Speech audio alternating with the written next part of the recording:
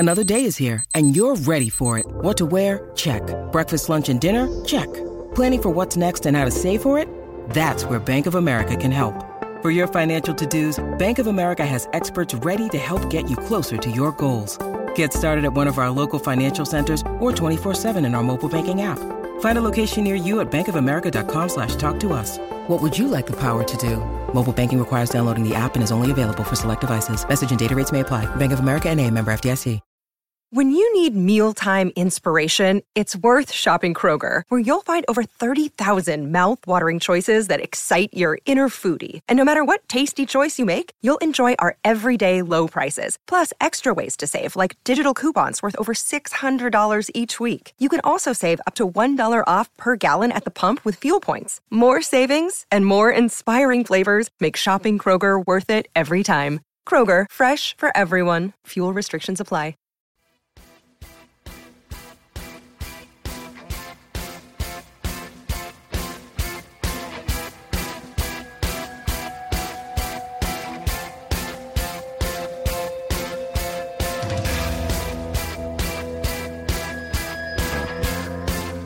Hey guys, and welcome to episode number 5 of the Danny Batten MMA show, only on ACEcast Nation. I'm your host, Cy, and we have new podcasts 3 times a week at least. This week particularly, I think we've got 4 coming, maybe 5 coming, so we've nearly got one every day of the week this week. It's very busy. We've got our weekly Andy Campbell show Monday, which is actually going live on YouTube at 7 p.m. Then we've got Tuesday, Tuesday we've got a Royal Rumble show. Wednesday we've got this. Thursday we've got an Andy Campbell show extra where we're discussing the book, The Killing of Emiliano Sala, with ex-Premier League footballer Andy Campbell. And so lots of shows coming up.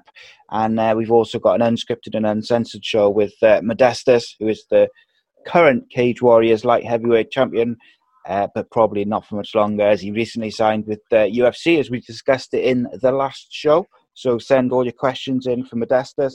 We'll be getting that show recorded very soon. Joining me today to talk UFC Rally, Chris Cyborg, Brett Johns, and last night's MMA is former Cage Warriors featherweight champion, Mr. Danny Batten. Welcome, buddy. How are you? Yes, I'm good, Cy. It's been another good weekend of fights. It was a good one last night, because it's like sometimes when you have these shows which are not like the big pay-per-views, a lot of the time the fighters who are fighting, they got something to prove, where they may have lost a fight, or they've coming back from an injury or a layoff, and it can make for some really entertaining fights.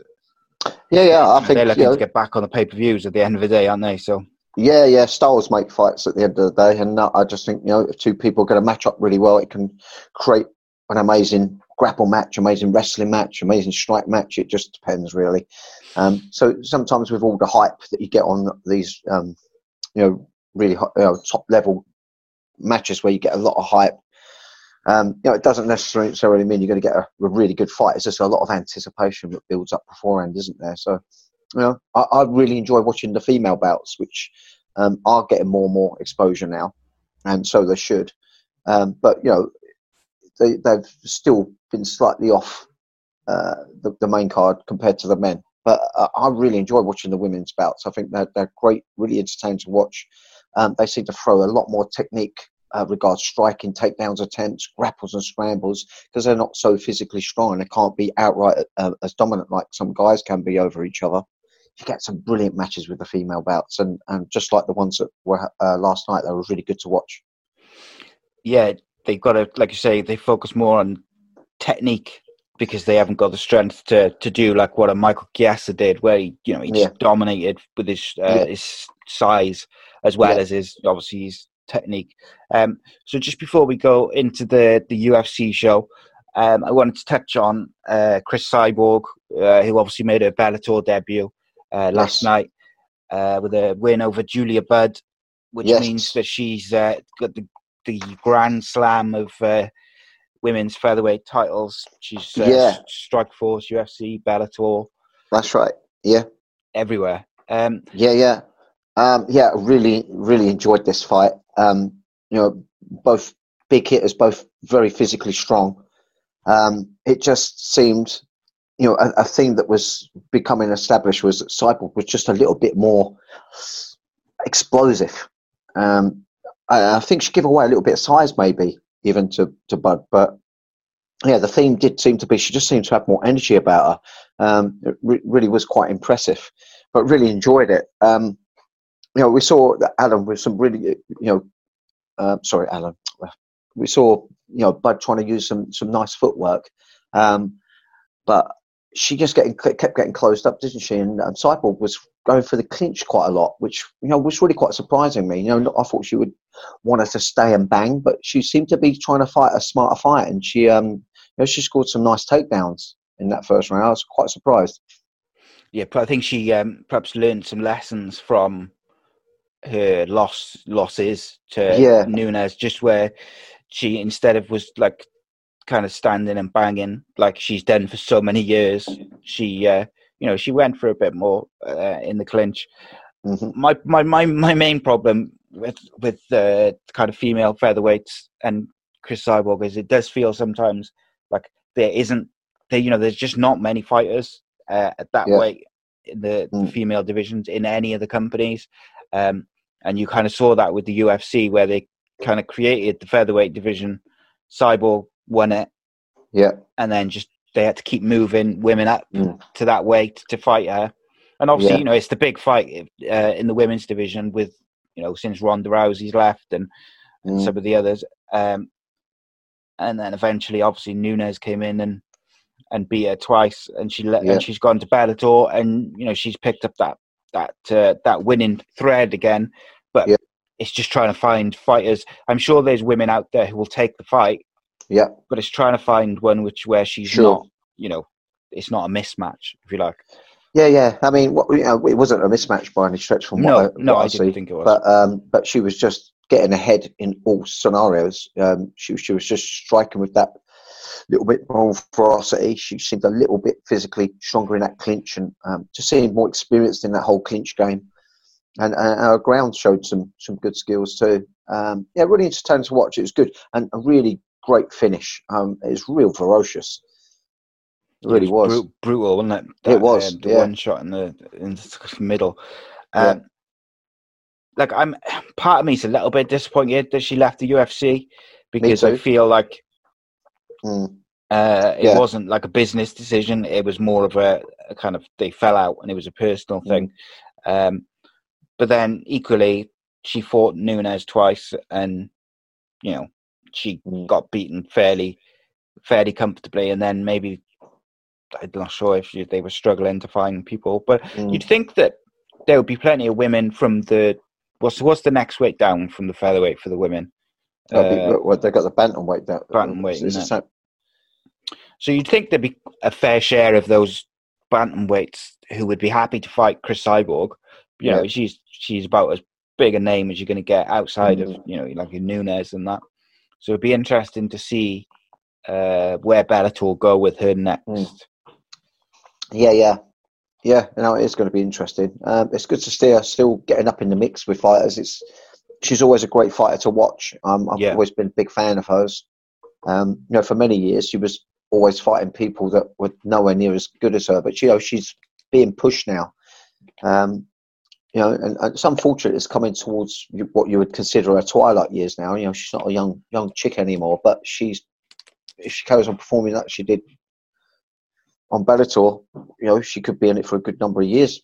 She really could. She seems to be keeping herself in extremely good shape. Yeah, it'll be the thing with her fights. They're always entertaining.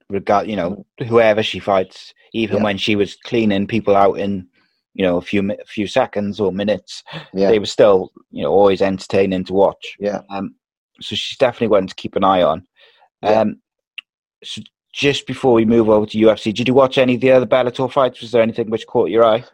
No, I didn't, just really because of the limitation on my time today. That's it. I struggled to fit through the ones that I know we got to cover. Hence we started a little bit later today. But no, I didn't get to, but I will certainly get to have a look at them. Not that helps us now. No, yeah, no, I was the same. I watched the Chris Cyborg fight, but just didn't have enough hours in the day to catch up on everything.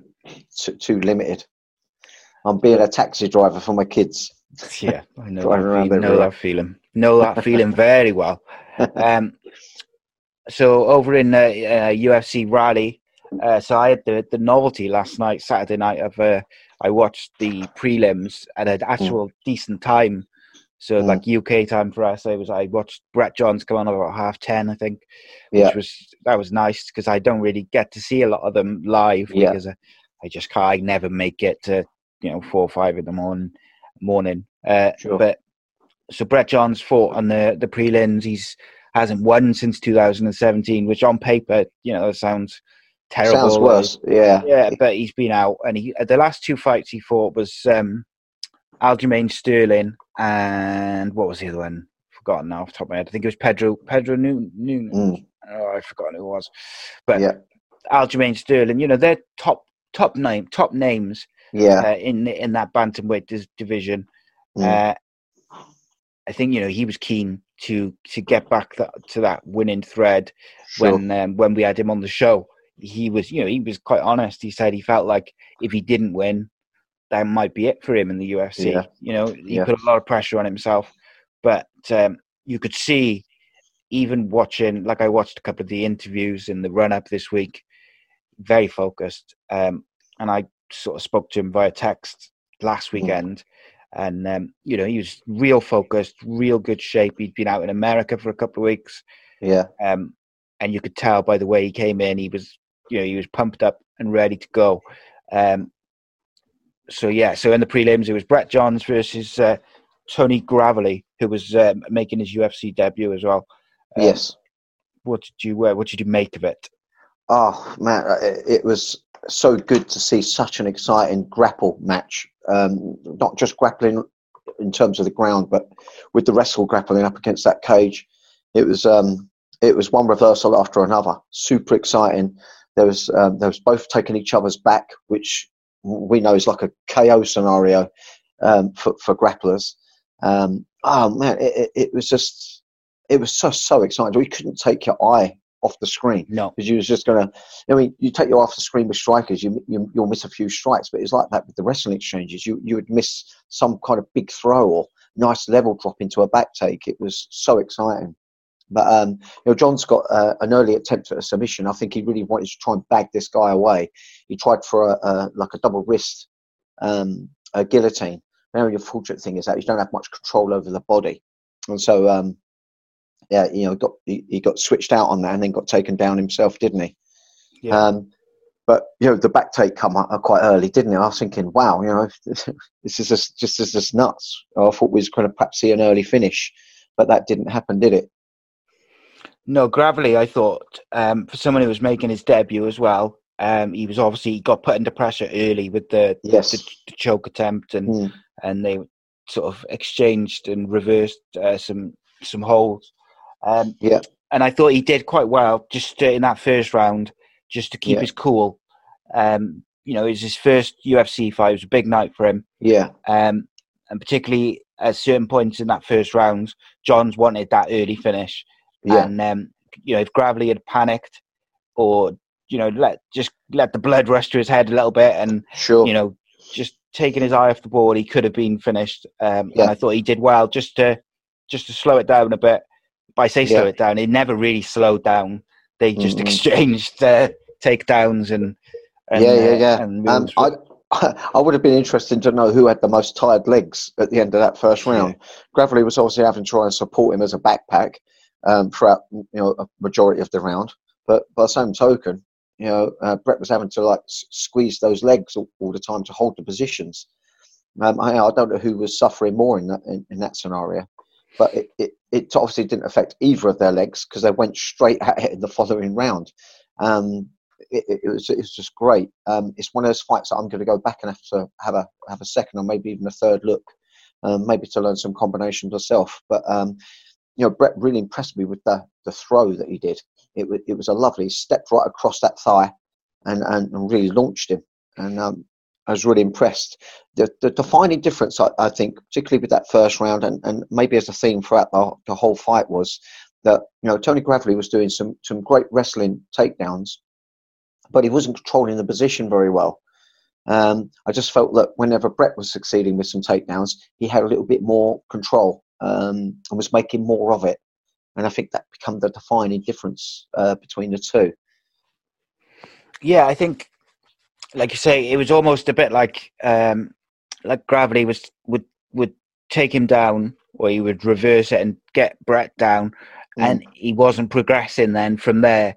That's right, yeah. And obviously, Brett's accomplished, with jiu-jitsu and grappling, so he was able to kind of wriggle out, or to. There was a couple of points, particularly in I think it was the second round, where I started to get a little bit worried. Not for long, just at certain points. I was like, oh, yeah. Gravely looked like he had him in a good position. Yeah, he did. He had Johns' back, didn't he? And it looked a bit sticky for him. But again, I thought Brett, he similar to Gravely in the first round, where I said that Gravely could have panicked, or he could have, in that kind of heat of the moment thing, made a mistake. Yeah, I feel like Brett could have done that because he'd put so much pressure on himself, where he gave up his back. If he had made a mistake, Gravely could have progressed and finished it from there. But I mean, I think didn't Gravely? I think he fell off his back, didn't he? Yeah, he wriggled. I think he wriggled underneath. Yeah, he fell out, and then what was good as he scrambled back to his feet, Brett Johnson dropped levels on him really nicely. It was a really nice exchange, very very sharp thinking wrestling exchanges. Impressed me. Yeah, my father-in-law, he's a very casual MMA fan. Yeah. But I'm getting him more and more into it. So I obviously, because it was a Welsh boy fighting, I said to him, "Oh, Brett's been on the show. He's fighting at 10:30. Have a give it a watch." And he really, really enjoyed it. Which a lot of casual fans, they don't enjoy the grappling type matches. They much prefer, they prefer the strikes and the exciting. And I think that shows how exciting this match was. I felt like Brett not easily, but I felt like it. A 10-9 for the first round for Brett. Yes, I agree. And I think Gravely may have pinched the second round, maybe. Yeah, but I think it was close. That he did. Yeah, it was very close, much closer. But you could say that going into that third round, I'd imagine from both corners they're saying it would be 1-1. You both got to go out and take this third round. I thought Brett was very, very impressed. That third round I thought was really impressive. I thought he showed his condition was fantastic. Yeah. It was. Again, a little bit lack of control with Gravely's takedowns. He took him down with like a head restraint type hold, but it gave him no control of the body whatsoever. So he was losing out to a lot of scramble escapes. And of course, Brett was just countering straight away. He was giving him no time to think. He was straight back, doing a takedown of his own. Got on his back, didn't he, again? And but this time I think it began to wear on Tony, and also Brett had some experience of being on his back and changed it up a little bit. He was really trying to sprawl him out, wasn't he? Yeah, he was trying to flatten him out. Yeah, he really trying to flatten him out. I think it was an absolute good call. But he had a partial body triangle. The problem with a body triangle is you can't really sprawl out both legs. Excuse me. Yeah, it's not very nice on your diaphragm because it really squeezes the life out of you. But it just stops that impressive ground and pound. I think if you had two hooks and sprawled him out, he would have been able to hip right in and get more height and leverage on those shots to maybe cause a referee stoppage a little quicker possibly. But he still got the job done. It doesn't matter. Yeah. It was still great.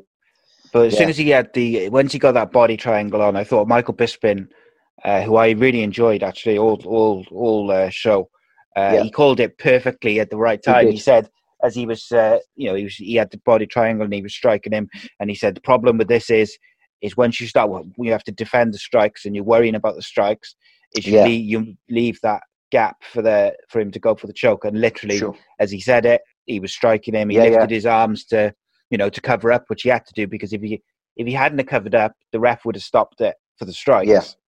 And agreed. He was on point with his commentary last night. I enjoyed listening to him. You could clearly see he's become a real, true, educated fighter and commentator. Yeah, I mean, this is exactly right. He was throwing shots. He was having to think about submissions as well as strikes, and eventually it got overwhelming for him. You know, fatigue steps in as well. That becomes a factor. So he had pressure. It's his first fight in UFC, and he's trying to defend chokes. It becomes system overload a little bit for him in that third round. But I'm just so happy for Brett.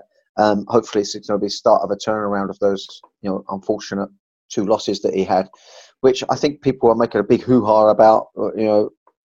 That was against very, very good guys. His career before that was incredible. He's had those 2 blips, and he's back to winning ways. And I think you're going to see more of that in coming fights for him. Yeah, absolutely. And I what people forget is obviously they look at it on paper. He lost 2 fights. He lost 2 fights to 2 of the top guys in the division, but also he didn't get cleaned out, or he didn't disgrace himself. He wasn't beaten terribly. He did quite well in those fights. He just lost, which is fighting, that can happen against anyone. And I like how I thought I was particularly impressed with Brett last night, and I do wonder whether that's because he's been on the show and I speak to him, and so I was very much wanted him to win. But I did think he was very impressive. His conditioning really impressed me. He didn't look. Oh yeah, I can tell you now, wrestling is one of the most exhausting ranges, and then you add strikes into the fact that you're wrestling and submissions. Trust me, that was all up against the fence. That was grueling in a very different way to what perhaps we'd normally see in terms of UFC. But his condition was good. His fight IQ was on point. I was totally impressed. There wasn't really anything negative to say. It was great. I can't wait to see more of him. I really can't. No, and I think he's capable of pushing up those rankings. And like it was interesting what you said. Like the first round, he really pushed for that finish in the first round. And you mentioned fight IQ. The second round, Gravely, got himself together a bit, and he came into it with some reversals and combinations. And again, then Brett had to adjust what he was doing, and then came back in the third round and got the finish. But Brett wasn't making any major errors. No. Everything that was being successful, Tony, was really pushed to be earned. They were both really on point. They really was. But I think the defining difference was the fact that Brett was getting more control during his takedowns and back takes, and Tony just was not controlling situations so well.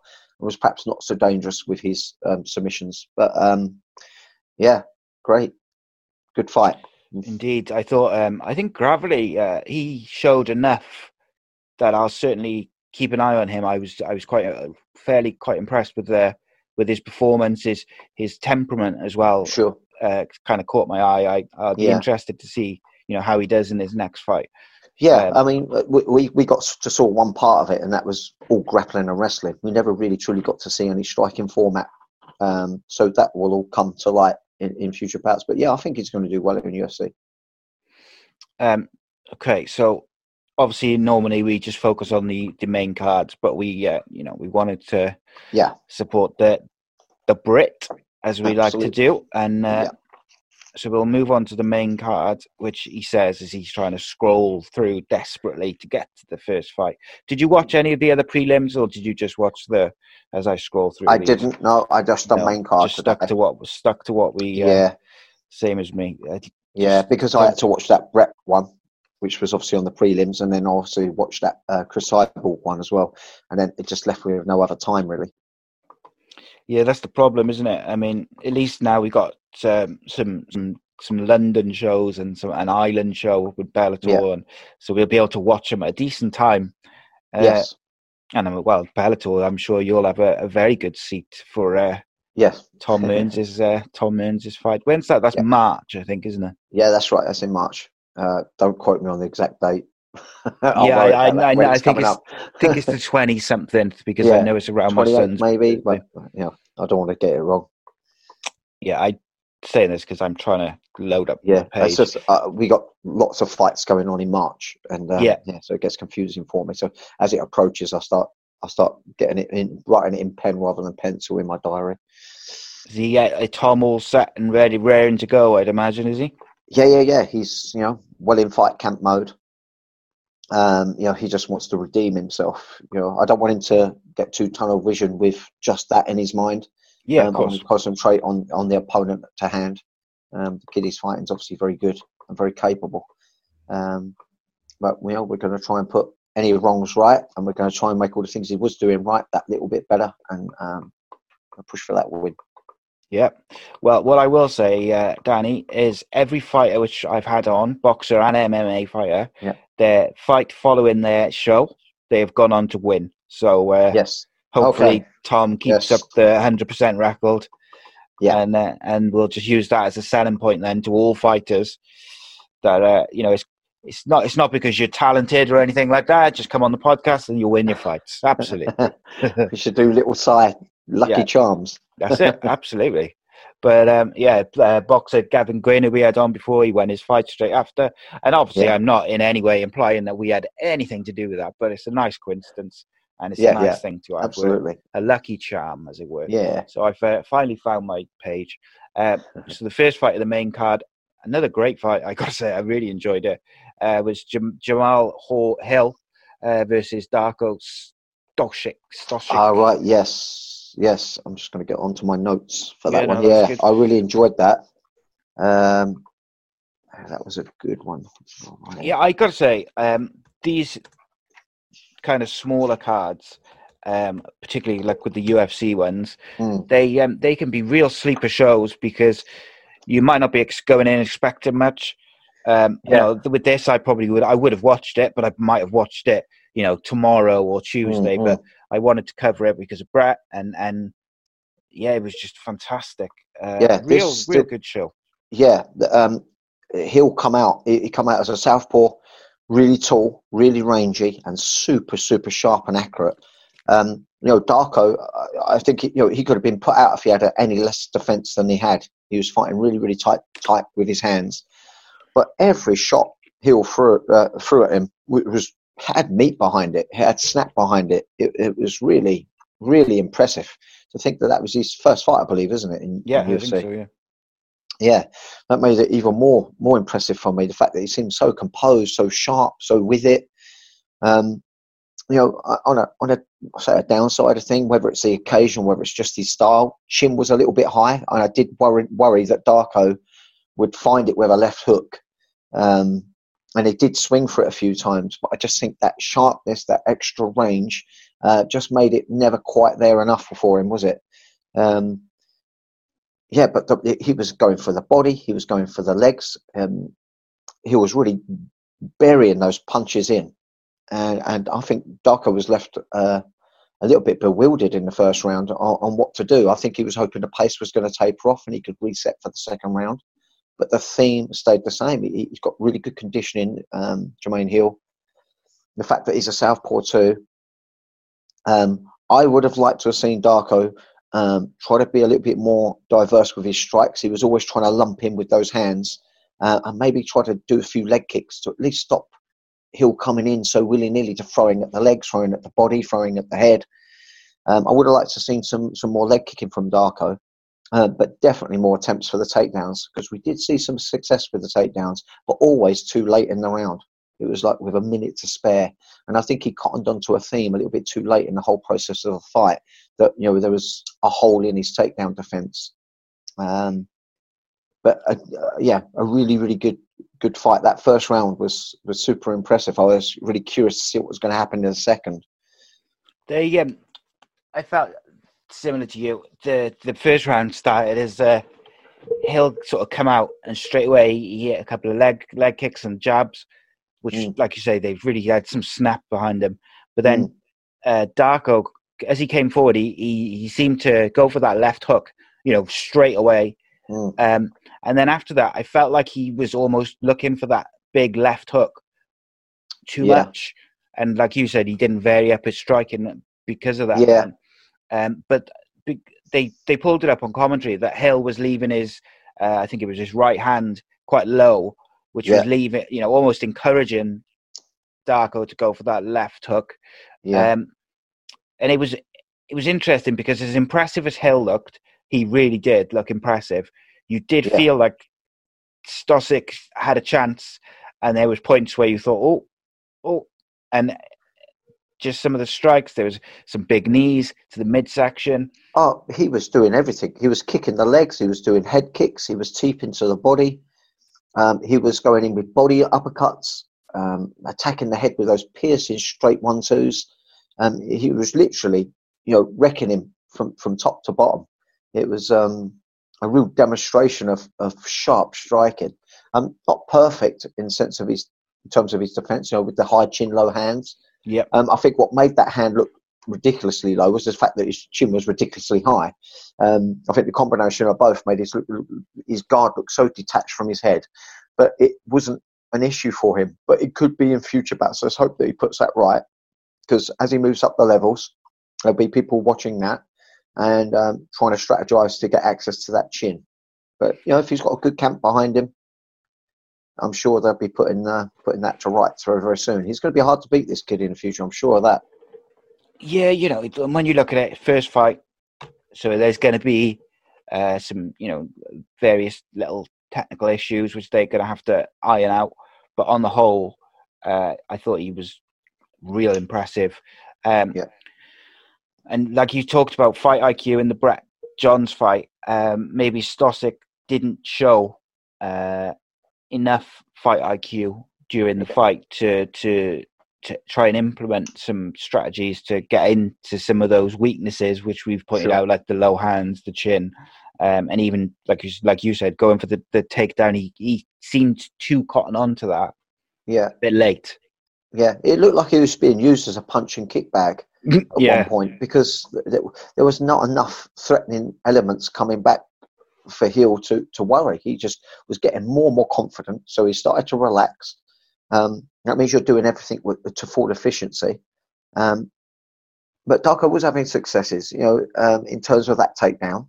But it was just coming all too late. He should have really been pushing that a lot earlier on. I think in that first round, when he knew he was getting lit up with a few of those shots, I think he should have been not just hunting for that left hook, maybe throwing that left hook into shoots. But they didn't come till later in the round, and it really didn't take effect until the latter part of the actual fight, where he is actually taken down with any time to work. But I think if that had happened from the first round, maybe we would have seen a different result, maybe a different fight completely, I'm sure.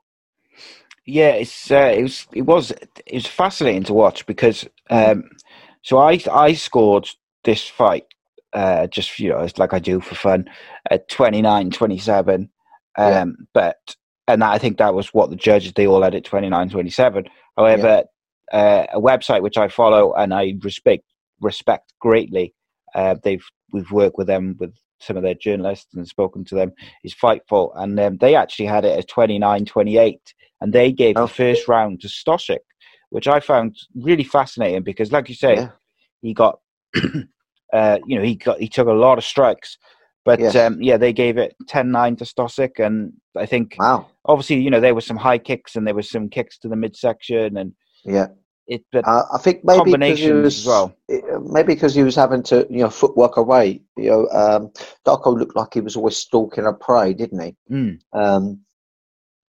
So maybe they scored it for that, but I wouldn't have scored it 28-27. No, I would have gone with how you scored it, to be fair. Jamal Hill, impressive, good debut. Yeah, stuff to work on, and like you say, that kind of next level up of fighter will have been looking at that and will be thinking to themselves, well, if he comes in like that against me, I fancy my chances. But there's things to aim for, but will those doors be shut by the time you get your chance to have a shot at him? That's down to people like yourself, isn't it? Like coaches to pick up on those things and work on them. What so you think he needs to tuck his chin in a bit, get his hands maybe a bit higher? When he goes up against someone who's a little taller and rangier, Darko's not like a super smooth footwork merchant. He plods forward, he stalks you down. I think if he faces someone with a little bit of height, a little bit more reach, who's an accomplished striker, who's got a little bit more smoother footwork, that chin could be getting found. If your chin gets found, you're going to have to start leaning back out the way of shots so it don't get found. If you're leaning back, you give your hips and your legs for the takedown, even more so. So, he definitely needs to put that right. There's no two ways about that. But, with the look of his athleticism, the cardio was incredible. I mean, he threw a lot of shots, and it slowed a little bit in the third round. But I think, everything he threw had proper power behind it, proper snap. You couldn't allow the guy to be breathing a little heavy in the last round, but still kept working really well. I can't wait to see him again.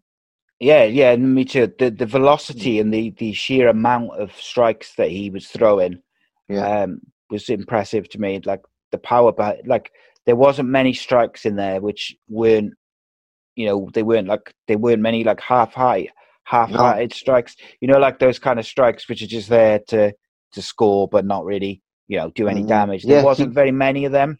A lot. He didn't have the footwork. He didn't have to feint his way in or anything like that. He had so much range and height on Darko. So everything he threw, he knew it was going to be landing in some form, whether it was on his blocking forearms, because Darko did have a very tight defense. Because they were dribbling through. I think for the fact that Darko had such good form was what allowed him to survive. There's not really much else I can say about that other than he's one to look out for. Absolutely. Yep. So next up was you mentioned at the start of the show that you really enjoyed the female fights. Yes, I did. Yeah, we had Hannah Cyphers. I'm really bad with names, so I apologize as always to these fighters. I butcher their names. Hannah Cyphers versus Angela Hill, another very enjoyable fight. Yes, I did enjoy this one. What is it I put down for this one? Okay. Yeah, so there was a quite a bit of a size difference here. I don't know whether you felt the same, but it was significant, I thought. Yeah, it was a significant size difference in height and reach. I was really impressed with Hill. She had really good jab. Unnecessarily trading in that pocket a little bit too long as a strategy. Unnecessarily allowing Cyphers to trade back. But Cyphers was impressing me too, because if she's going to give away power and size like she was, and she had those opportunities to be in a pocket, it's trying to be more diverse, and she was trying to put in those kicks, but she just didn't look like she had enough on it to ever trouble Hill. And you just always wondered, is it just going to be a matter of time before Hill starts taking effect with her size? So they got to the end of the first round, didn't they? And it wasn't until they come out in the second one that really started to tell tale. I was really kind of curious to see how the corner was going to try and change up their games to try to make one dominate over the other. But Hill come out, didn't she, with a really lovely foot trip. Really, really impressive. And when it went to the ground, that's when the size really started to show. I think even if there was a difference in grappling level regards to the smaller one over the bigger one, it didn't look like it was gonna matter. She just looked tiny underneath her. She started out in half guard, I believe, wasn't it? And got some successes putting pressure, and then started getting into that mounting position. And from that mounting position, it was brutality. To just see those elbows going in, I was like, I don't think she opened her up though. I don't know how, because some of them crunched. There was one which caught right on. So the whole theme of the fight was, as they were both trading in the pocket, I felt like Hill could have done better just sticking on the end of her jab and just grinding and making an easier night for herself and picking her apart as the fight progressed. But I think maybe these women just seem so eager, don't they? This is why I love watching them, because they just give it their all. They throw everything at each other. So for entertainment's factor, it made for a good fight for me to watch. But I just felt like she could have made that size matter to her consequentially for against Cyphers if she just footworked away, stuck behind her jab a little bit, then went in with her cross hand towards the latter parts of rounds. Once she had perhaps got her on the end of her shots a little bit more, but she was throwing the 1-2s, 1-2-3s, and allowing Cyphers to strike back, and always allowed Cyphers to look like she was still in the fight in that first round. Yeah, the first round particularly, she Sivers actually hit a couple of nice combinations. She cracked her with a really nice body kick and followed it up with a combination. Yeah, which, so like you say, in that first round, you felt like even though the size difference and the sort of strength difference was there, Sivers was in with a chance. Yes. But the second round, like that trip was just so technically, it was technically beautiful, good. Aesthetic on the eye, isn't it? Yeah. It was just one of those nice ones. Yeah, and that was pretty much it after the trip. Wasn't it? Sivers couldn't recover from it. I think she should have been getting to the side of her body, bridging more, fighting to get out of that position, showing a little bit more urgency. She kind of was accepting that position. You just cannot accept a position when you're being ground and pounded on. The refs are really quick to step in.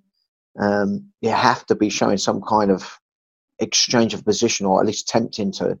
But we wasn't seeing that from her. Maybe a couple of those elbows crunched over. She thought better of it to try to get access to the hips from her hands and leaving her head open. And I probably would have done the same, having elbows like that coming down at me. It was quite a scary ground and pound.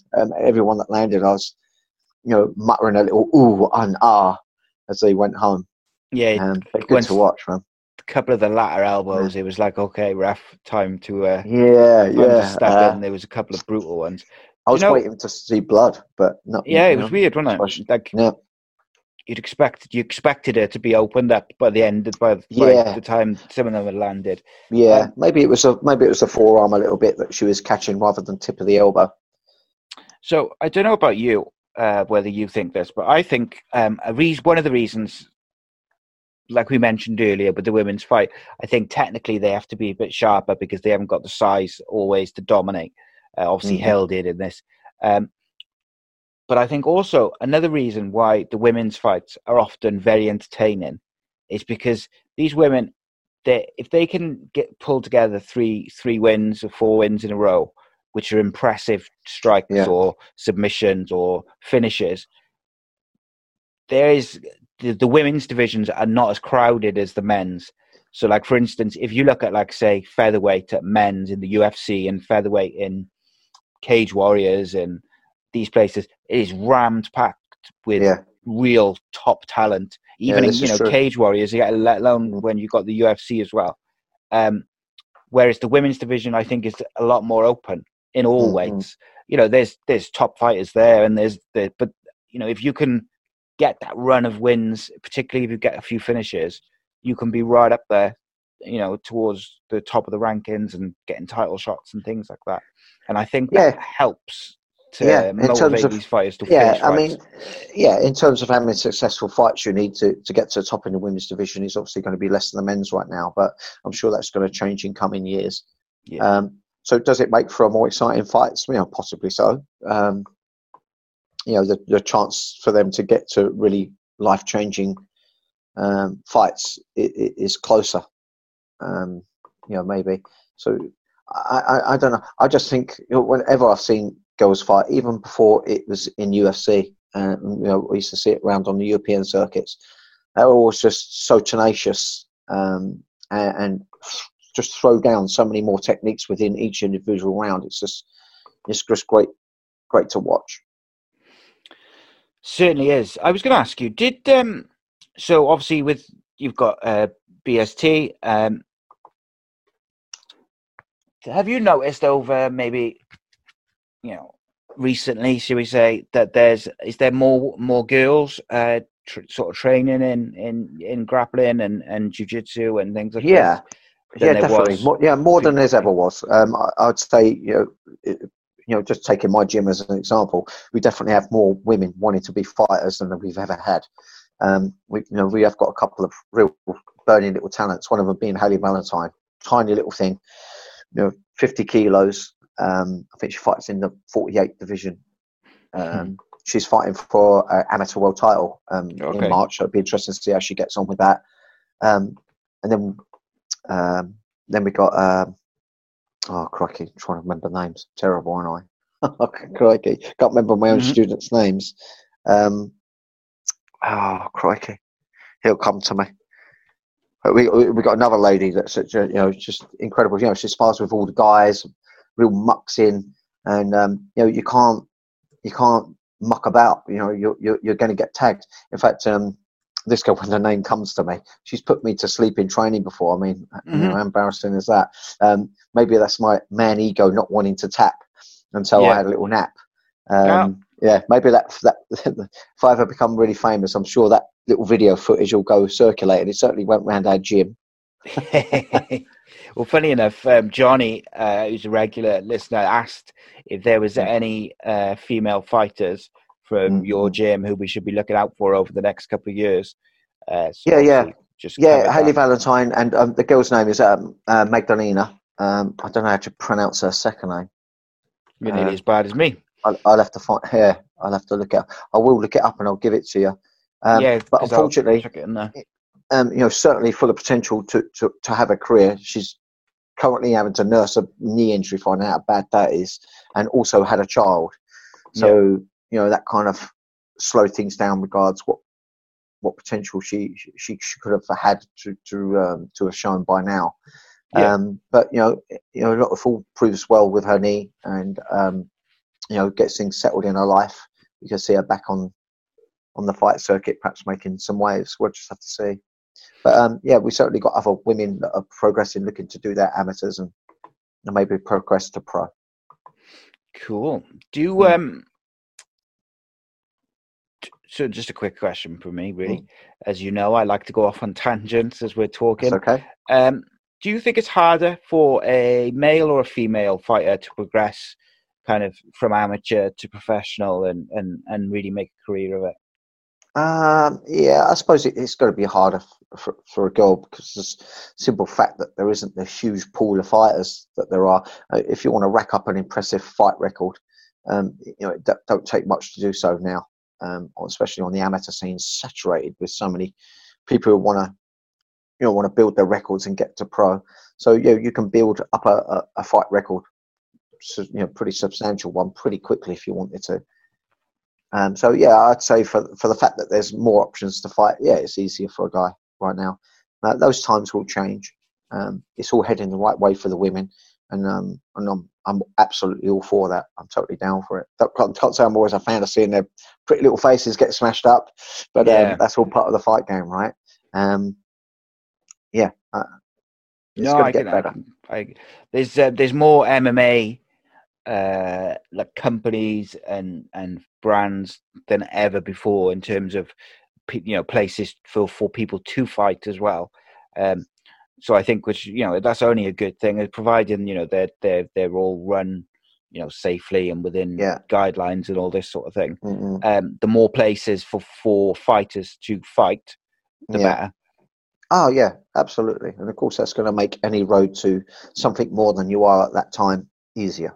Yeah, you just need more options, and those options ain't out there as much as it is for the men over the women right now. But those times are changing. They take a little time, just like it took for that sport to evolve to anything substantial over here in the UK. It started off with real humble beginnings, and it took a while to get momentum. A lot of councils were trying to ban it, weren't allowing it. That we had to get through a lot of difficult times for it to get where it's got now. I mean, now we're all good, as long as there's no touch wood fatalities or anything. I mean, that really could put a spanner in the works. We don't want to happen here what happened in France. I think France have just legalised it, or on the verge of. I know there was on the verge of legalising MMA, but that was banned over there for many, many years. We don't want that situation happen over here, because that won't be good for man or woman. No, I know, and I think it shouldn't. There's no reason for it. Obviously, with fighting of any kind, boxing or karate or taekwondo, there's risk of injury, and when you're getting struck to the head and things like this, there's risk of everything. When I spoke to Paddy Pimblett, he said like one of the most frustrating things for him, as someone who's kind of at the top level of Cage Warriors and looking towards the UFC, it's frustrating that boxers get paid, like a low level boxer could get paid, double, triple what a higher placed MMA fighter would get for pay-per-views and things like this. And, in many ways, MMA fighters have got a lot more to worry about in terms of injuries and potential, problems with, concussions and things like that, because you're putting in things like kicks and knees and elbows, Yeah. I would actually say you're probably going to suffer more brain trauma doing boxing than you will MMA. I think MMA gives you aesthetic damage. Yeah. But I think if you do any kind of study into, the effects of boxing, you'll find there's been, a whole load more fatalities. I know the sport's been around a lot longer.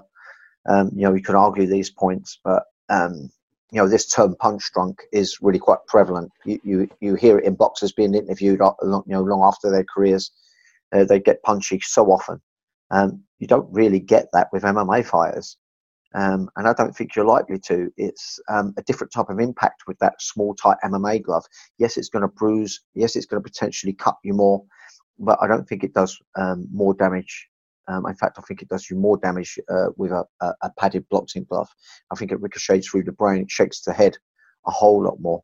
And in their training and in their amateur careers, they're wearing the head protection. Yeah. This is just getting your head shook about a whole lot more too. It's just enlarging the potential target, which is your head. So okay, it protects you from cuts and facial damage, but it is certainly getting your head banged about. I'm not saying that I'm not against boxing. I love watching boxing. I know what you mean. I'm certainly not comparing to us, but in any biography way. But for the health and safety aspects, MMA is safer. Yeah, it comes with its risks, but to me, it's safer overall. Really is. But it's a little harder to train in its problematic dealings with some of the aspects of potentiality to lose. So for that part, it should be paid more, and I think it will in time. It takes time. But yeah, it can make you scratch your head a little bit when you see how much some of these top boxers getting paid. I mean, it's just tens of millions, isn't it? Yeah. Oh yeah. And I think when Paddy was, referring to that when I was talking to him, I think he was referring more to kind of your kind of lower end, maybe a journeyman boxer who's been around, fights the open, like on the prelims or the kind of opening fights of pay-per-views. Yes, they seem to get on the big shows. They'll have their fight, they'll lose or whatever. Yeah, they'll get paid a lot, and then you might have someone at the top end of, like a big promotion in the UK or Europe. Mm-hmm. They might be champion or they might be a top contender. Yeah, and they're not getting as much as the lower end boxer. But I mean, that will come with time. I believe. Yeah, it will come time. There was an interesting debate. I can't remember the boxing name. He's like an old guy who's one of the main promoters. But he had beef with Dana White, and they was exchanging a few years ago. Making digs at each other.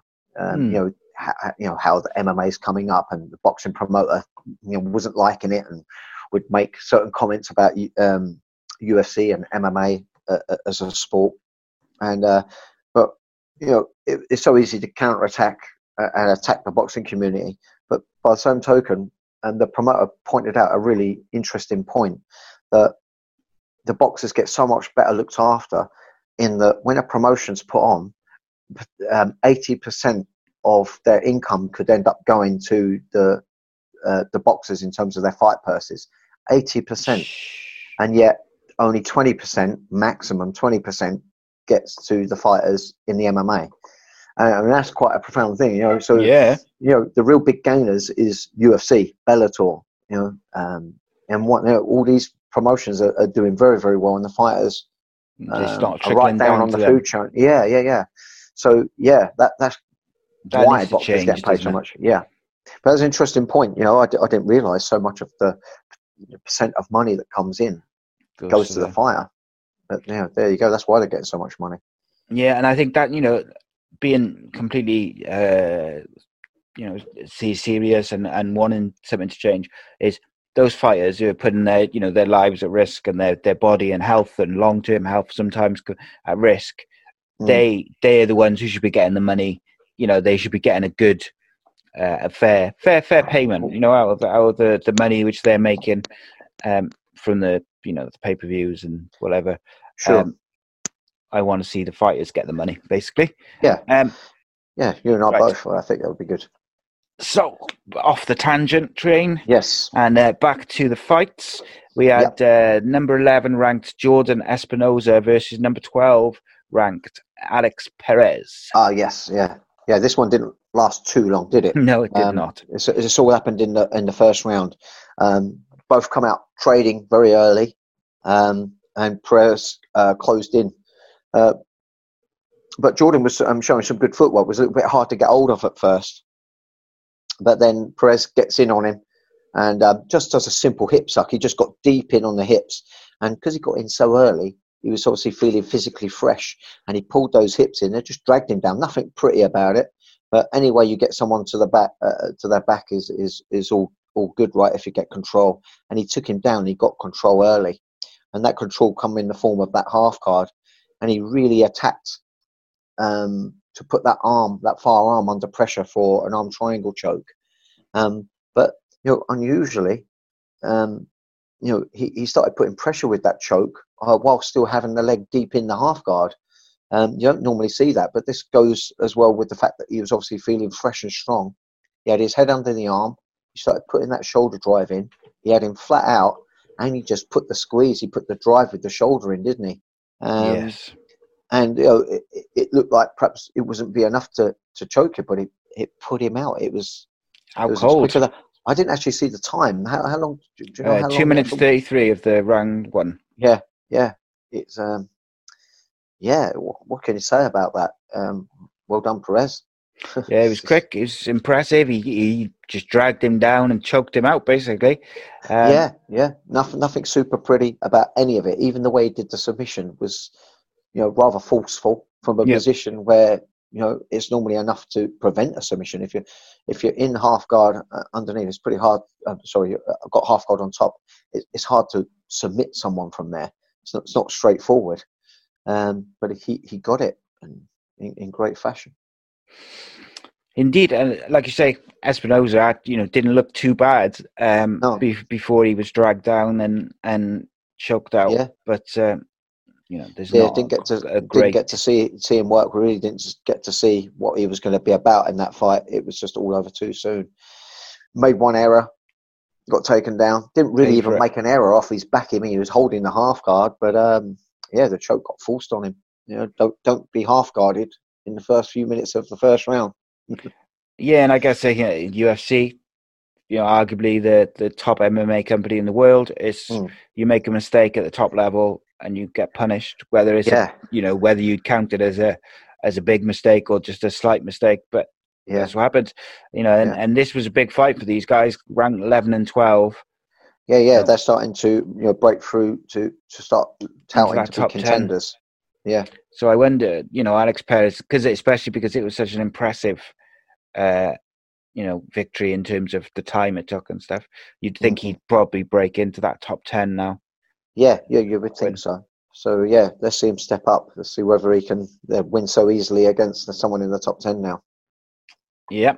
The next fight, however, as little as there was to talk about in that fight, there was plenty to talk about in this fight, as we had the co-main event of Rafael dos Anjos, or RDA, we'll call him, versus Michael Chiesa. Now, Michael Chiesa is massive for this weight. Yeah, they're huge. I mean, dos Anjos is not big at that weight. He's not particularly tall. He's not particularly long with his reach either. The size was really, really apparent. The criticism I have of dos Anjos is he always goes backwards up against the fence. If you watch all his fights, if he's going to suffer anywhere, I think the commentators made a good point. He got taken down around about 28 times. That's a lot of times to be taken down. There's obviously some kind of issue there, and I've sort of openly criticised this fault in his game over the last few years when watching him with my mates and my son. I'm like, look, he goes straight back. He gets put against the fence. He just doesn't do the circling footwork or zigzagging footwork, where you'll do 2 steps to your left, 2 steps to your right. Make use of the fact that octagon's pretty much it's a circle. It's round, effectively. Use it. Circle. Yeah. Don't get put up against the fence so easily. So that was my opening issue with him. And before the fight began, I was thinking, oh, is he going to get put up against the fence again? And indeed he did. He done quite well in some of the exchanges. He actually got on top a couple of times as well. But that size advantage and stuff like that, he just couldn't do anything telling when he did have the top position. Yeah. RDA, he felt at times like he was in it, but ultimately I just felt like Chiesa kind of dominated him for the majority of the fight. It kind of began with Chiesa was just using his jab, and then you had RDA did crack him with a nice kind of blow to the right hand side of his body, the sort of midsection. And you thought, oh, hello. But then as Chiesa comes forward, RDA's, like you say, he's backing off and he gets hit with a combination. So do you think that could be, like, in your opinion as a former fighter and as a coach, do you think that could be a confidence thing with RDA, where maybe he's been cracked and I don't want to say he's backing away, but he kind of is backing away and he's getting caught up against the cage by not using his feet? Could that be a confidence thing, or someone's obviously not brought it to light? It's either a lack of awareness from his team or him, or it's a habit he can't break out of, even if he is aware. But he's got to put that right. It's just not a good idea. This is like, putting your back against the fence. You might as well be jumping guard. You're putting yourself into secondary position all the time. I just feel like all these other aspects of his game potentially so good. It's obviously clearly a high level grappler and clearly a high level striker. It's just his wrestling aspects is a little lacking. You don't even need to be a super amazing wrestler to not get taken down. You just have to be aware and use appropriate footwork and your anti-wrestling methods. He doesn't. He seems to lock horns with the wrestler with his back up against the fence, and in that weight division where he's not the biggest, he's getting taken down all too often.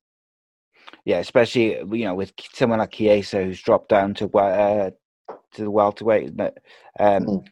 He's big for this weight. I thought the start of the second round, RDA straight away came out with some leg kicks. I thought, all right, that's a good idea. Try and chop him down a bit, slow him down a bit, maybe make him think twice about coming in for the takedown. He buckled that knee right across a few times, and Chessia didn't receive him that well. He really buckled across with it. He didn't want no part of that. But I thought it was going to be a start of maybe, okay, he's got a new strategy in mind. Maybe things are going to change up. But the theme went back to old very, very quickly. It did. He did takedowns of his own, which was looking exciting, but couldn't control it for very long there. There was a big knee as well. But, yes. I don't if you remember that big knee. That landed all good. I was thinking, could this be a start of something that he could snowball off of? But nothing really come of it for him. He just looked like he was on the receiving end all the time. It's just, it's not looking great. And then going into that third round, I think we had the exchange on the ground where he was going for that leg lock, and it looked a little promising that there could have been something there. But I think that was the case of he knew he was losing this fight and had to put it away. If you're going to put it away with a submission, there's nothing better than a good old heel hook or something like that, but it leaves no questions asked. If you have one of them slapped on you can't get out, you want to be tapping. So I think it was a good call for him to go for that kind of sub. But that didn't happen for him either. He just let the round slip away. Takedowns being the issue. Yeah, I thought Chiesa managed that third round pretty well. Obviously, like you say, RDA, he knew he needed to get the finish. Chiesa scored a takedown and he got the half guard, but he rolled for a Kimura and then RDA escaped, which is where he kind of rolled in for the heel hook, and Chiesa defended it by landing some strikes. And just for like a split second, I thought, oh, hello. Yeah. He's got this heel hook in. This could be it. Is he going to pull it out the bag? But Chiesa then kind of managed the situation well. He's probably been in that situation so many times in training. He was cool, calm and collected in there. He did the right sort of things. Wasn't perfect, but he did what he had to do. He got the leg, out of harm's way, and carried on the theme of domination. Yeah, we've talked about fight IQ throughout Yeah. the evening so far, and I think this Yeah. again, Chiesa, I thought managed this whole fight very well. Yeah. There was holes in DeSantios's whole theme and game, and he found that hole and just kept prodding there, and he just kept taking the rounds off of DeSantios. I got a little sad for DeSantios, because he had a little tear, didn't he? He was getting a number of wins behind him and stuff like that. But then I just think, with that issue that he's got, unless he puts that right, he won't become a contender again. Not in the current climate of how good those welterweights are. He has to put that right to ever be in contention again, or maybe even go back down to lightweight. I think I'd like to see him back down in lightweights, to be honest, but I don't know whether that's ever going to happen. He did look he looked small against Chiesa, I thought. Yeah. But yeah, the problem is when you're finding yourself up against the cage a lot, and against someone like Chiesa, who's so good on the ground, but also got that size advantage. Mm-hmm. You're putting yourself in a position where you're going to find it difficult, no matter how good you are, defending or from off your back, or whatever it may be. You're putting yourself in a situation where you're thinking more about surviving rather than doing something to win the fight, if that makes sense. Yeah. No, absolutely. Listen, if I was DeSantios' coach and I knew that he wanted to go up to this welterweight division in the first place, I'll be saying, look, you're going to be fighting bigger, heavier dudes, stronger dudes. Let's really get this footwork. I'll be working on his footwork. I'll be like, you're going to be a smaller, lighter, faster guy. Let's use that as a weapon. Yeah. But he's not using it as a weapon, and so they're using their size as a weapon on him. If you're going to be fighting someone bigger and stronger, you don't want them getting hold of you, and they're just getting hold of him all too often. Yeah, it'd be interesting. And Chiesa now, I think he's on 3-3 on the bounce. I think it is now. Yeah. So he'll be stepping up. And I thought this was a convincing victory as well. Really. Yeah. RDA, I felt like he was in it, but never really in it. If that the only makes thing sense. I will say, to me, Dos Santos, he lost it because of himself. Yeah. And so I'm still left with questions asked. Can Michael really still? Can he really make it in that top 5? Can he break through yet? I don't know whether I saw from that. Although he did obviously perform really, really well. He performed really, really well on someone to me was making major errors each round in terms of his location, getting put up against the fence. You can only do what you can do with what's in front of you. But I just felt like that fight was just given to him rather than him coming to take it. And I want to see him win a fight where he has to take it to see what he's got. So I'm still left with questions. I still want to be convinced more that he can make it into that, that real welterweights, real tops. Yeah, personally. Yeah, I think that's a fair assessment. RDA is ranked number 5, but whilst it was a fairly convincing fight, convincing victory for Chiesa, like you say, how much of that was due to RDA's mistakes? It was even though it was quite a dominant win. If it's like a strange one, isn't it? Yeah, like he did use his size and his grappling, and he took him down and he dominated him. And when you say that, you think, that was a really dominant win. But when you factor in the errors that it was made too easy for him. Yeah, that's the thing. Okay, he got leg kicked a few times. Yes, he did take him down, but the leg kicks never amounted much because he got taken down thereafter. And the takedowns that happened to him, he recovered from very, very quickly. So it just didn't look like it. I didn't see him get his feathers ruffled to know what he's got there in that particular fight to know. That's all I'm saying. I'm certainly, not wanting to be harsh on him because I dislike him. I'm, so excited to see him in the division. I think it's going to be really good, especially that he's big at the weight. It'd be interesting to see how other people deal with him. But likewise, I'm kind of curious to see a little bit more of him to know whether I'm convinced that he can be a real contender in that division just yet. Indeed. And all you can do is, that's what we do, is give you watch him honest assessment. And It's weird, isn't it? I do like it, as tough as it is for these fighters to weight cut and to get down to certain weights. I do like seeing some of these guys when they're in there, they go down in a weight and they're massive, because it gives the other fighters something different to think about. Yeah, absolutely. Yeah, he certainly is bringing something to that division, and that fight to me still puts some questions about how he's going to do down there.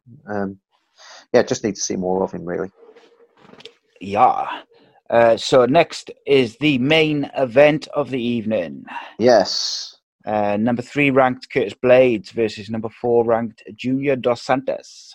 Yeah, we know Dos Santos obviously has really good hands. He really bangs. We know he's going to look to plant those hands on Curtis. But Curtis looked really good in his striking form. Very, very tight hands, really well positioned, head really well positioned. He actually looked like the one stalking for the potential strike. I know that he will initially always want to get it to the ground, but was looking so good in his form. And once he started throwing some punches and kicks, he actually has Dos Santos on the run, not just from the takedown, but from the punches and kicks. Dos Santos just looked like he just couldn't get anything off. He just couldn't get going in the fight. Whether there's an underlying issue or whether it's just the fact that Curtis just was performing so well and didn't give Dos Santos any opportunity. But it seems like Curtis was the one preying on Santos. You would think Santos being the guy that's got some of those knockouts on his record, it would have been the other way around. Yeah, Blades, he was impressive. He came forward from the start. He was hunting, whether it was for takedowns or. I think strikes. He wanted to take down. I don't think he even anticipated being so effective with his striking. But a good striker needs to be standing his ground or going forward to be super effective. It's very, very hard to be effective, backing up all the time. Yeah. You have to stop and trade at some point or press forward to trade. Dos Santos looked like he was getting intimidated. And it wasn't a good night for him, was it? No, it was not. He got in the first round, Blades accidentally hit him low. The fight's halted, temporarily. As soon as they resumed, I think it was an uppercut as well, wasn't it? Yeah. I think it was an uppercut. How he did an uppercut that low, I don't know. Especially being it was in a clinch scenario. Yeah, it was funny though, because once they resumed, they resumed and then they just started swinging. Straight at each other. Blades cracked him with a really nice straight right. Yes, he did. And backed him up. Landed a couple of rights, nailed him with a body kick, followed by another right. And he nailed a swinging Dos Santos. So as they were swinging, as Blades was hitting him with the right, Dos Santos has kind of come out swinging as well to counter with the right, and the round ends, and I think that woke up Dos Santos a little bit, and I thought, I kind of thought if that round had carried on, I would have liked to have seen whether Dos Santos could have turned it around. The break almost interrupted because I don't know whether one of the shots just caught him and hurt him. Was he? Didn't he do like a back fist or like a hammer fist? Didn't he try to break free off the fence?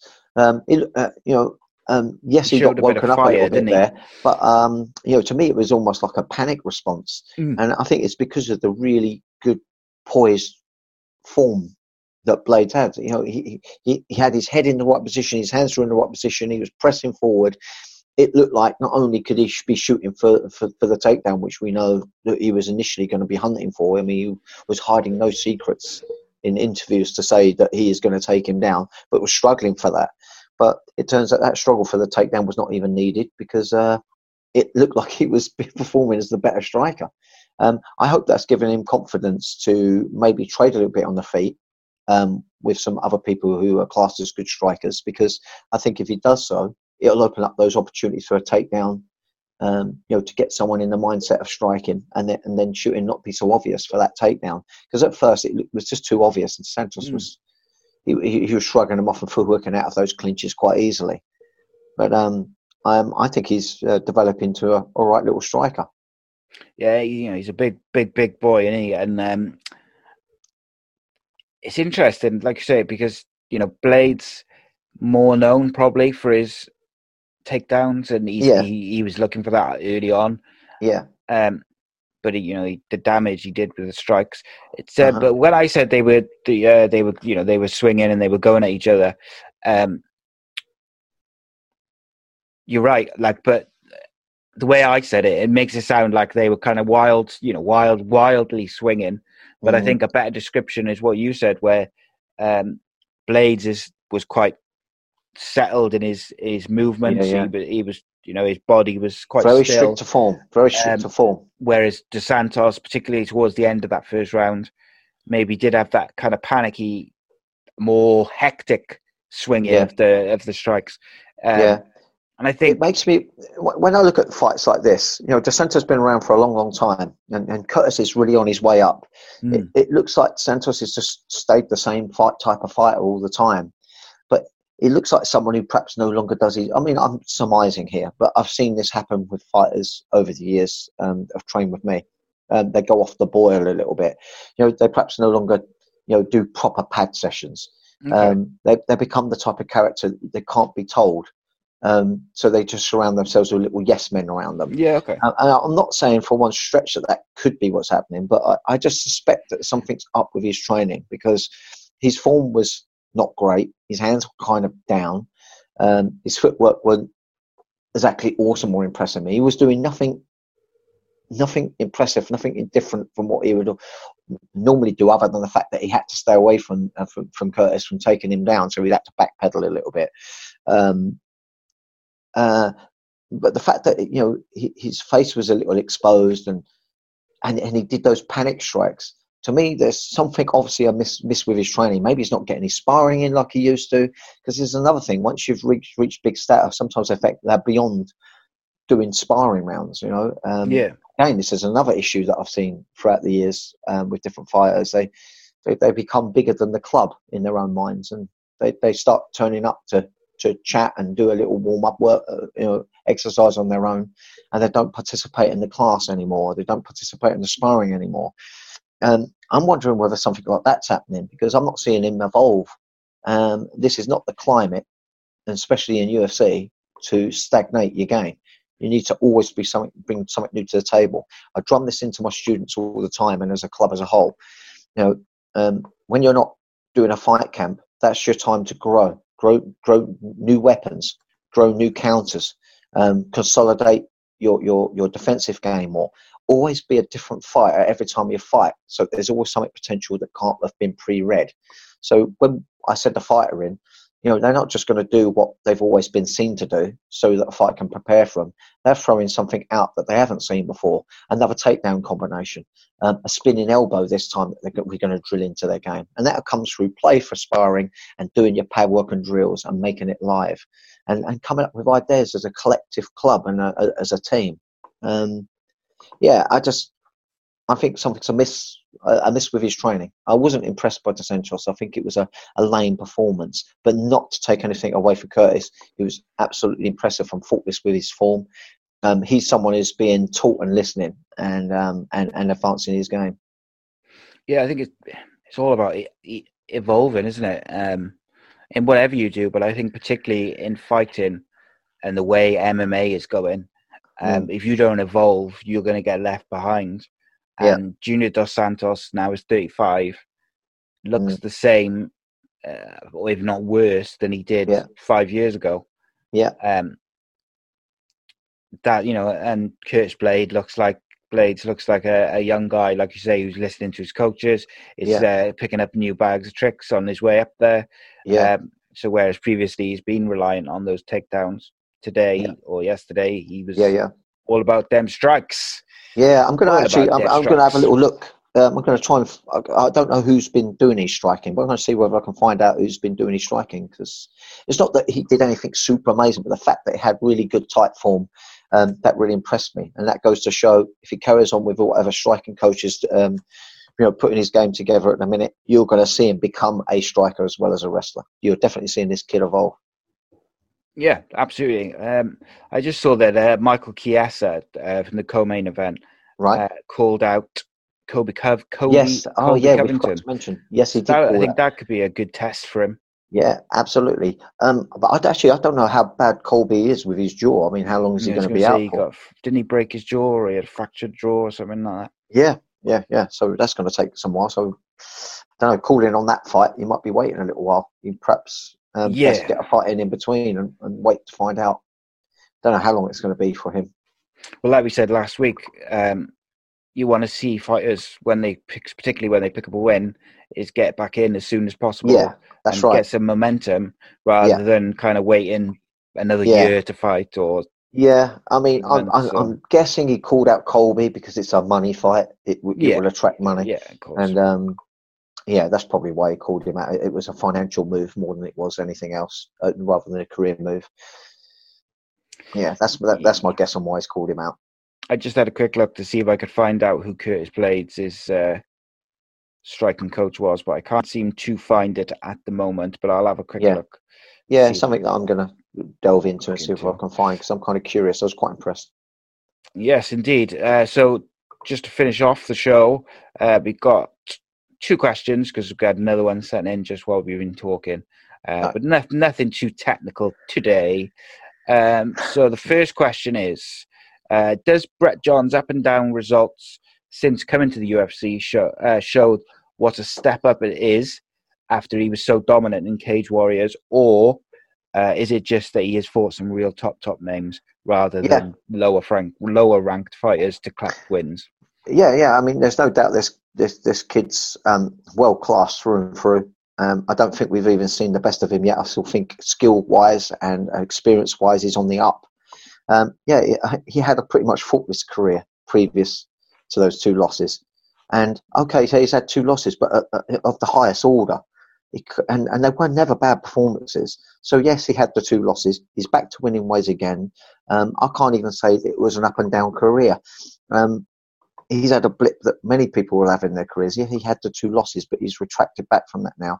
I think he's a real contender to make waves in that division. I just think we're going to see more of him and more good things from him. Yeah, I agree. I really do. I think, some fighters can come in, particularly when they come into the UFC or to Bellator, if they've got a bit of a reputation from, wherever they've come from, whether it's Invicta or Cage Warriors or whatever, they can kind of take, I don't want to say easy fights, because I don't believe there's any such thing as easy fights, but they take comfortable fights to collect wins, as it were. And if you look at the opponents that Brett Johns has faced in the UFC, they are, they are top draw fighters, top 10 fighters. So I think, and I think, I can't remember if we mentioned this earlier in the show or if I mentioned it to you off the air, but the fights that he had with these fighters, yes, he lost, but he actually, didn't disgrace himself, did very well in those fights. And you could see the emotion on his face, actually. When it was over, you could see how much, how much he'd put into the training camp, and ability-wise, he's got it. Yeah, it's UFC. It's such the ultimate step up, isn't it? It's where most fighters, or all fighters, will want to get to, and it's probably been a dream for his. It's going to feel different. There's travelling aspects to be taken. There's probably a lot of new experiences he had to have. A new promotion, travelling. That travelling changes a little bit regards to how your body holds water. There's so many factors that can make it feel a little different from how it normally felt. Whether those were issues enough, along with the fact that he was fighting top 10, we can only guess at. But I think there was no disgrace in those 2 losses that he had. There was nothing that was showing up that he had a major issue in his game. I just think he fought 2 really tough opponents. So maybe the experience was a little bit too much for him. But I think he's back on winning ways. I think that's going to stay the case. And I think you're going to see him being a contender in that division in coming years. Absolutely. I mean, he beat Brett Johns, beat Albert Morales. He Yeah, beat I mean, Joe wow, Soto yes, in the finale of Tough Enough, and then yes, he lost to Pedro Munez yeah, and Aljamain Sterling. yeah. So, like, straight away you can see they're tough fights. They are, and Oh, absolutely. Yeah. he beat Albert Morales, and Mm. I think hopefully he's back on the Yeah, winning he's back on trail. the up. Yes. Yeah. And the final question sent in by Gaz is, where did the name BST come from, and who named it? Okay, so the history behind BST is we call ourselves BST Academy now, but the actual original name, BST, stood for Blood, Sweat and Tears. Okay. That was come up with a guy, I can't remember his surname, but his name was Sid. He was someone that I trained with in Jiu-Jitsu. As far as I'm aware, he's gone into managing fighters and that now. Yeah, he was always someone that had his fingers in lots of pies. He did actually ask me to coach for him when he started up BST. I'm talking a good number of years ago now. And it ran for a number of years, and I got a phone call for him saying that they were struggling producing an actual MMA fight team. They had jiu-jitsu there. Would I come along and help out? He'd pay me for it to help produce a fight team and try and put what we're doing wrong and try and put them right, because I was having a successful fight team with Total Dojo, as it was at the time, which is still running, by the way, in Milton Keynes, Bletchley. Still a great gym to go to. They just don't do MMA anymore. They do BJJ there and street self-defense, kickboxing, really good for kids as well. So if anyone's in that area that's interested, go to Total Dojo. But getting back onto point, I just chose not to at that time, because I knew what a loose cannon he was, and I didn't want to put all my eggs in one basket with him and coach for him full time by any stretch. So I just did a few nights a week. That's how it started out. But then, not long after I did that, I got a phone call off of a friend who was training partner at BST, Blood, Sweat and Tears, saying, "Oh, it shut down. Sid's shut it down." I'm like, "Oh my God!" I was just shocked, because I'd been coaching there just for a couple of months, and with all this hope and prospect of creating a new fight team, then it was all shut. And a guy called Greg Lund, I found out, had bought him out and moved it right into the heart of town. Okay. I got a phone call from him explaining that he had bought Sid out, and that my name kept cropping up as a coach to have, and that's how my relationship with Greg started. I started just coaching for him at one point. Then I started coaching more and more, and then I gave up Total Dojo, I gave up Immortal, I gave up Rough and Ready, so I was coaching all around different places. And then he changed it to BST Northampton, as it was then eventually to BST Academy, as we started to do more for the town of Northampton. We wanted to be a martial art academy that helps youngsters get off the street. We wanted to put on free self-defense classes for women, because women were being attacked. We had all this sad murder. So we introduced free female self-defense classes. But it's a bit of a long answer. No, that's good. It started really out as Blood, Sweat and Tears. Now we've moved away from it being called Blood, Sweat and Tears, and we just call it BST Academy. And although a lot of people see it as a fight gym, it is ultimately an academy to help these young kids who perhaps couldn't afford to train or can't afford their equipment. We can subsidise and help them with their dietary aspects, and help launch careers, and also help girls who don't want a fight career, just want to become confident on the street. We do that. We do kids classes for kids that are in trouble, and get kicked out of schools. We're the ones that don't turn their back on them, and we still help them.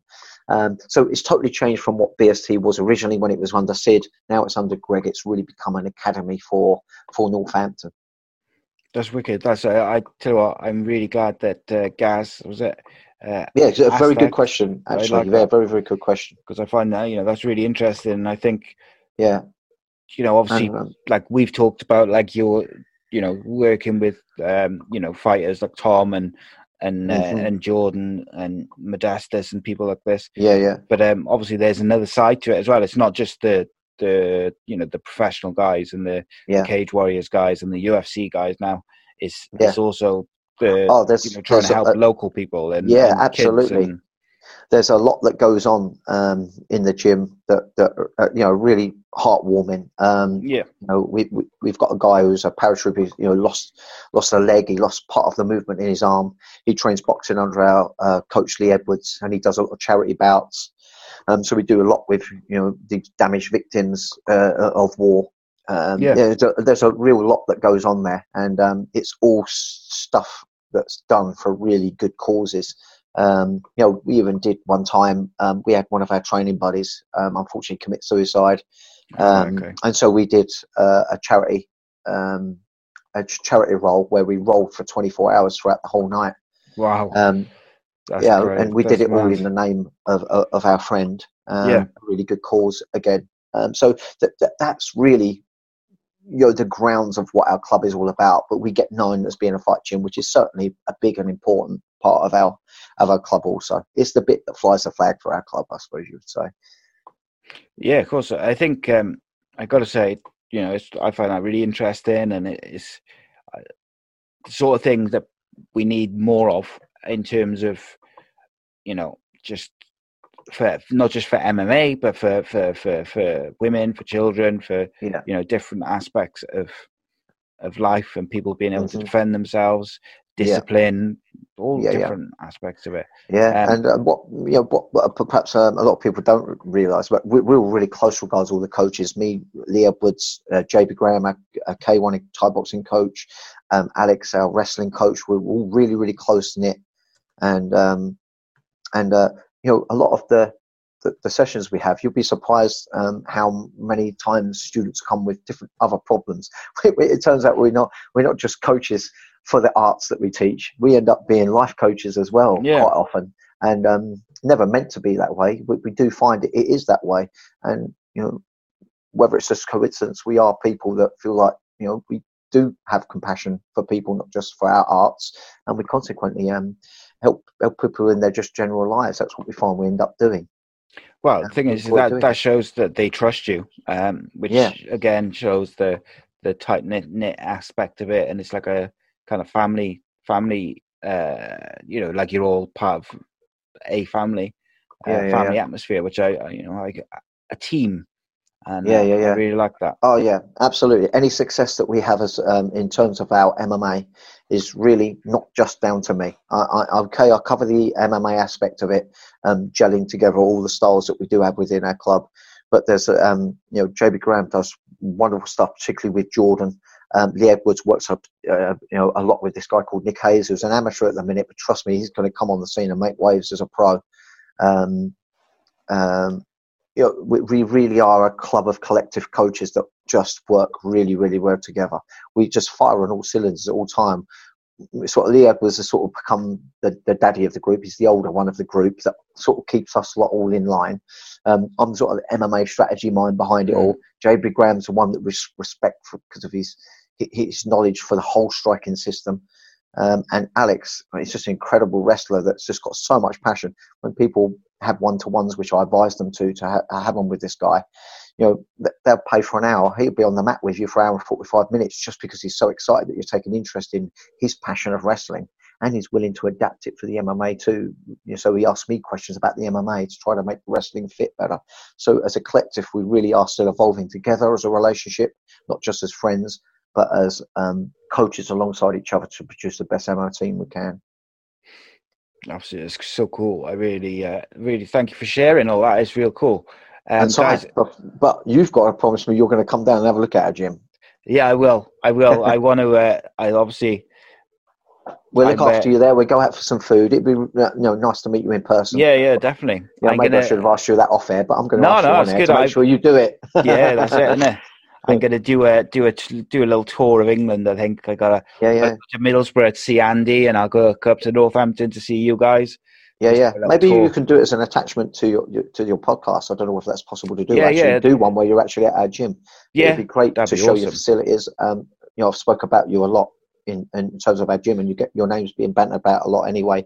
I know Jordan's interested in getting in contact. I think he's been in contact, maybe. Yeah, I think I spoke to Jordan, and I spoke to really Modestus good, as well. Super nice guy, and I'm sure you're going to have a real good podcast with him. But all these guys know of you, and they would love to meet you in person. I think it'll just consolidate all that we do here on the podcast and make it even more natural. Absolutely, yeah. I'll be up for doing that. I have to work out how long it takes to get from Cardiff to Northampton, but I don't think it's not too bad. But well, I looking to do that. I think this year certainly is maybe do one of these in person up your way, and I'm going to try and do one with Andy in person up in Middlesbrough as well. You'll be well received. You won't have to worry about if you want to stay overnight. I can sort all that out. But yeah, you've been asked on air. So you've got to do it this year now. Got to do it now, haven't I? Guys, check out www.bstacademy.co.uk for more information about Danny's the academy and the work they do and everything that is available through them. Today's show was brought to you by Away Day Apparel. Away Day Apparel is a group of casually obsessed football fans looking to bring something different to the wardrobes of like-minded people. Please visit their website, awaydayapparel.co.uk. I'll put the links in the description as well. And I highly recommend give them a follow on Twitter @AwayDayApparel and Instagram @awayday_apparel. 2020 is going to be a very interesting and exciting year for the brand. And as a special treat for listeners and viewers to Ace Podcast Nation, if you use the code AA Podcast Nation, you get 10% off all orders.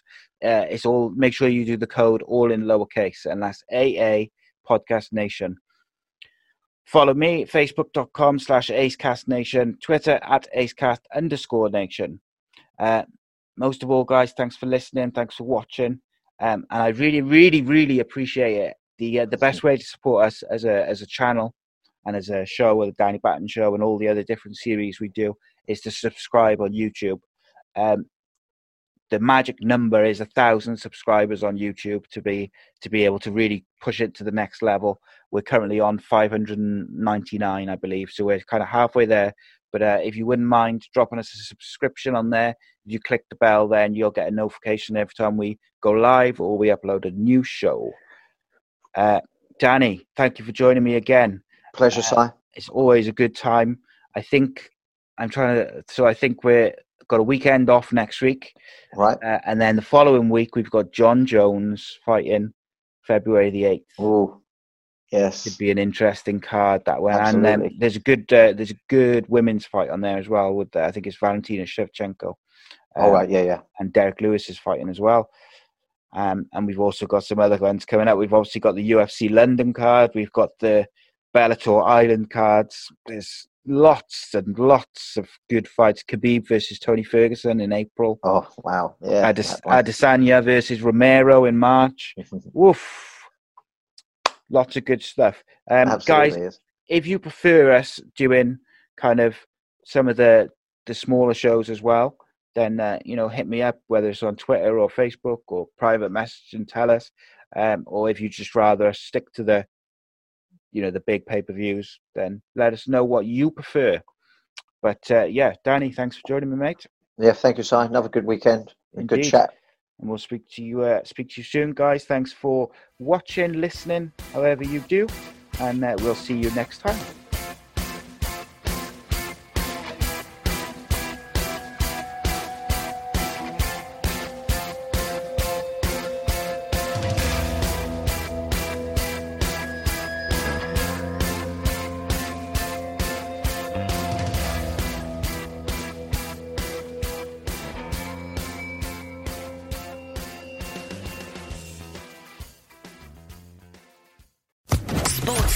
Podcast Network.